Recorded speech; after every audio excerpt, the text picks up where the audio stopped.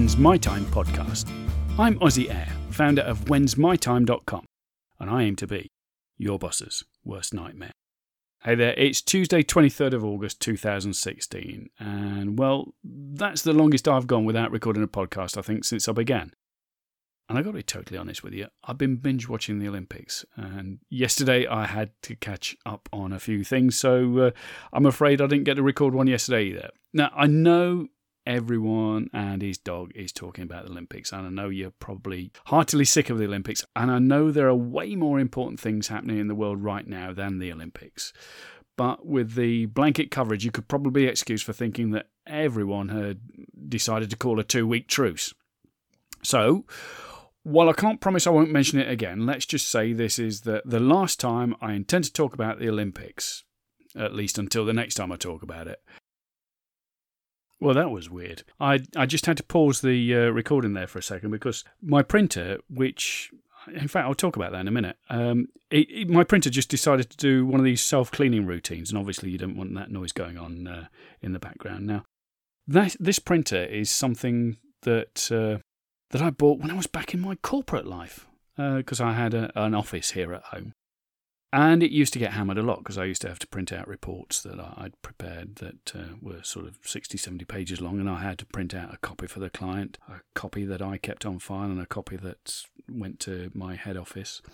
Anyway, this is all boring stuff. But the point I'm making is that this printer, in the now nearly 6 years since I left the corporate life, if it's printed 20 pages out, that's probably stretching it. But I sort of keep it for old time's sake and for the fact that occasionally I do have to print off a letter. But anyway, that's by the by. It just suddenly decided that, hey, it's time to clean itself. But okay, let's get back to it.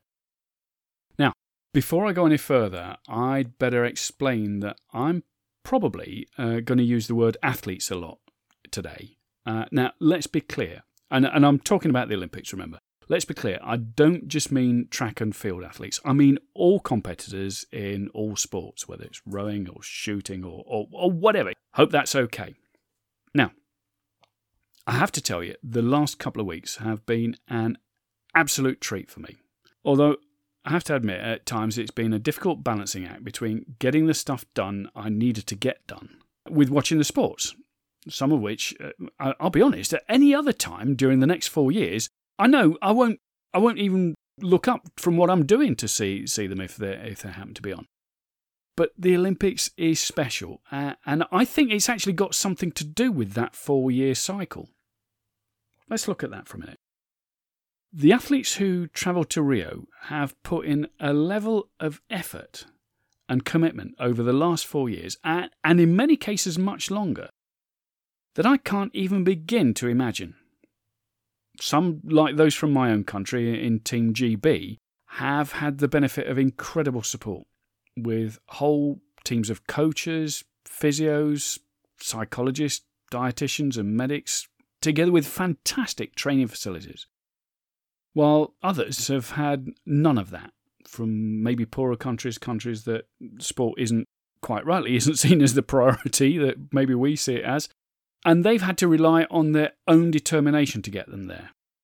But here's the thing, even with whole teams working towards their success, it's still the athlete himself who has to drag himself out of a warm bed on a cold, dark and wet winter morning to pound the streets mile after mile. It's still the athlete herself who has to push her body beyond levels of pain even she thought was unendurable. No support team, however sophisticated, can do that for them. And they do all of that in full knowledge. This gets me. They do all of it in full knowledge. There are other athletes doing the exact same thing right now at the exact same time. Athletes in their own countries who are determined to get that spot on the team ahead of them. And those in other countries determined to beat them to a medal even if they make it there. We perhaps shouldn't forget. No, we definitely shouldn't forget. There are many more athletes who trained every bit as hard over the last 4 years who didn't make the team than there are who made it onto the plane. Now, did they waste their time? Well, I'm guessing when they heard they hadn't made it, they probably thought so. But if you remind me, I'll come back to that in a moment because I think that's an important point. Those that did make it onto the plane knew that nothing was guaranteed. They knew they had a shot at a medal, but that was it, a shot. They knew that 4 years plus of training would come down to a few hours, a few minutes, or even a few seconds, and that would be it. Not only that, they also knew that their ultimate success, or more likely failure, might even come down to a poor call by an official. And they accepted it. Now, I have to say, it seems there were more than a usual amount of those bad calls at this time around. Sometimes glaring errors, sometimes just if you like, a too strict interpretation of the rules. Now, a lot has been said and written about the preparedness of Rio to host such an event. I mean, it's a massive amount. I mean, it's probably the world's biggest event, isn't it? And about the standards of organisation and about the level and quality of the officials. And yet, we still had a wonderful celebration of sport. Now, I'm telling you, I reckon if you gathered all 11,500 plus competitors together, and I mean those who came with medals and those who came away empty-handed, and asked them if they regret having gone to Rio, I'm guessing only a handful would say yes.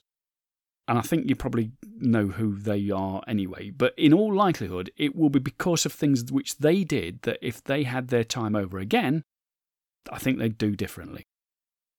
Now, while I had plenty to do yesterday after the binge watching of the long weekend, I mean, wasn't it fantastic? If you shared with it, I mean, you'll know it was. And look, if you're not a sports lover, I'm sorry, but just imagine the best thing ever. And just imagine immersing yourself in that. But while I had plenty to do yesterday after it was all over, I spent the whole day, in a bit of a funk. If you like, it was my 4-yearly Olympic come down. Now, I'd watched the whole thing from over 5,500 miles away, and the only preparation I'd done was to check what time certain events were being televised. And the most work I'd done was staying up to the early hours to watch Mo Farah bring home yet more gold. I mean, oh man, I mean, he is my hero, or one of my many heroes, should I say. So, if I was feeling as though a gaping hole had now opened up, what are the athletes feeling?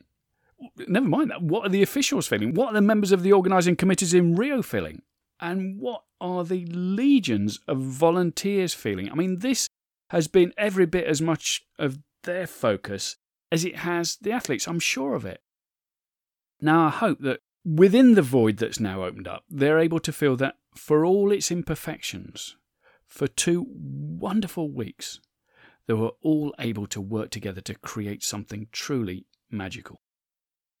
They've all enriched our lives, those who shared that with them, and I hope their lives are richer too. Now, for many, Monday may have meant a return to a reality far different from the one they had so recently experienced. For the athletes, at least those who are not retiring, there may be a few days off, but then it will be back to doing those hard miles to get ready for Tokyo in 2020. 4 long years of planned, focused, regular effort. Day after day, day after day, day after day, following a structure that has been laid out for them. Now, this is a structure that they know is their best chance of success. They also know that knowing it isn't enough.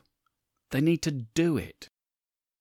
Just like me knowing I can shed a few pounds by eating less and exercising more isn't going to make my clothes fit any better, I actually do need to cut out the desserts and move around more for that to happen.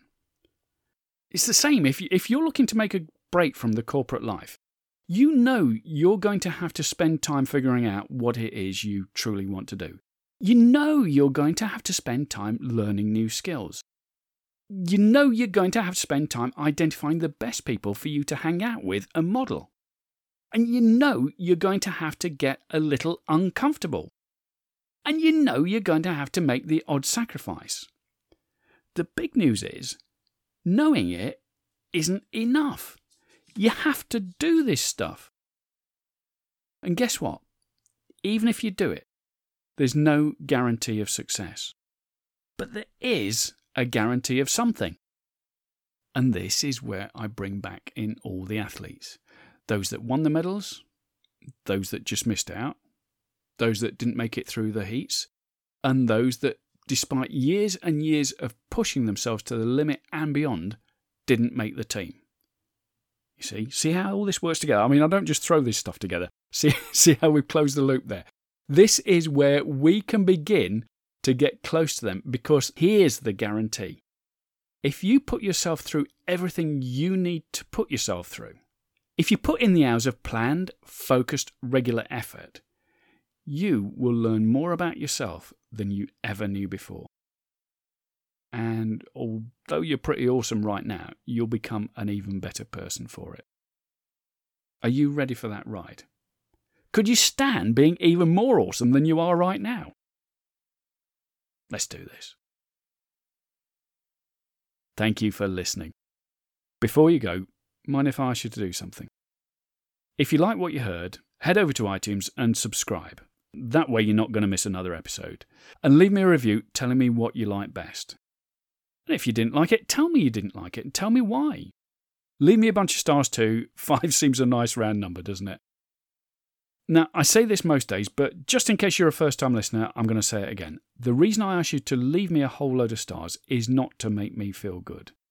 It does, but that's just a byproduct. The real reason is that it helps this podcast move up the rankings, which makes it easier to find, which means more people will listen to it and be helped by it. So it's kind of like your way of paying it forward. If you want to get in touch directly, you can hit me up on Twitter @AussieAir, or email me aussie@whensmytime.com. Again, tell me what you liked, what you didn't like. Tell me what you'd like me to cover in future episodes. Look, if you have a story to share, I'd love to hear it. Genuinely, I'd love to hear it. And with your permission, I may even feature it in a future podcast. And one last thing, if you head over to whensmytime.com, you'll be able to get access to a video there. It's around about 40 minutes in length, and in it, I reveal the top 10 things I've learned since I decided back in 2010 to throw off the corporate shackles and start creating the life I wanted to live. Thanks again for listening. I've been Aussie Air, founder of whensmytime.com, and I'm here to tell you, your time is now.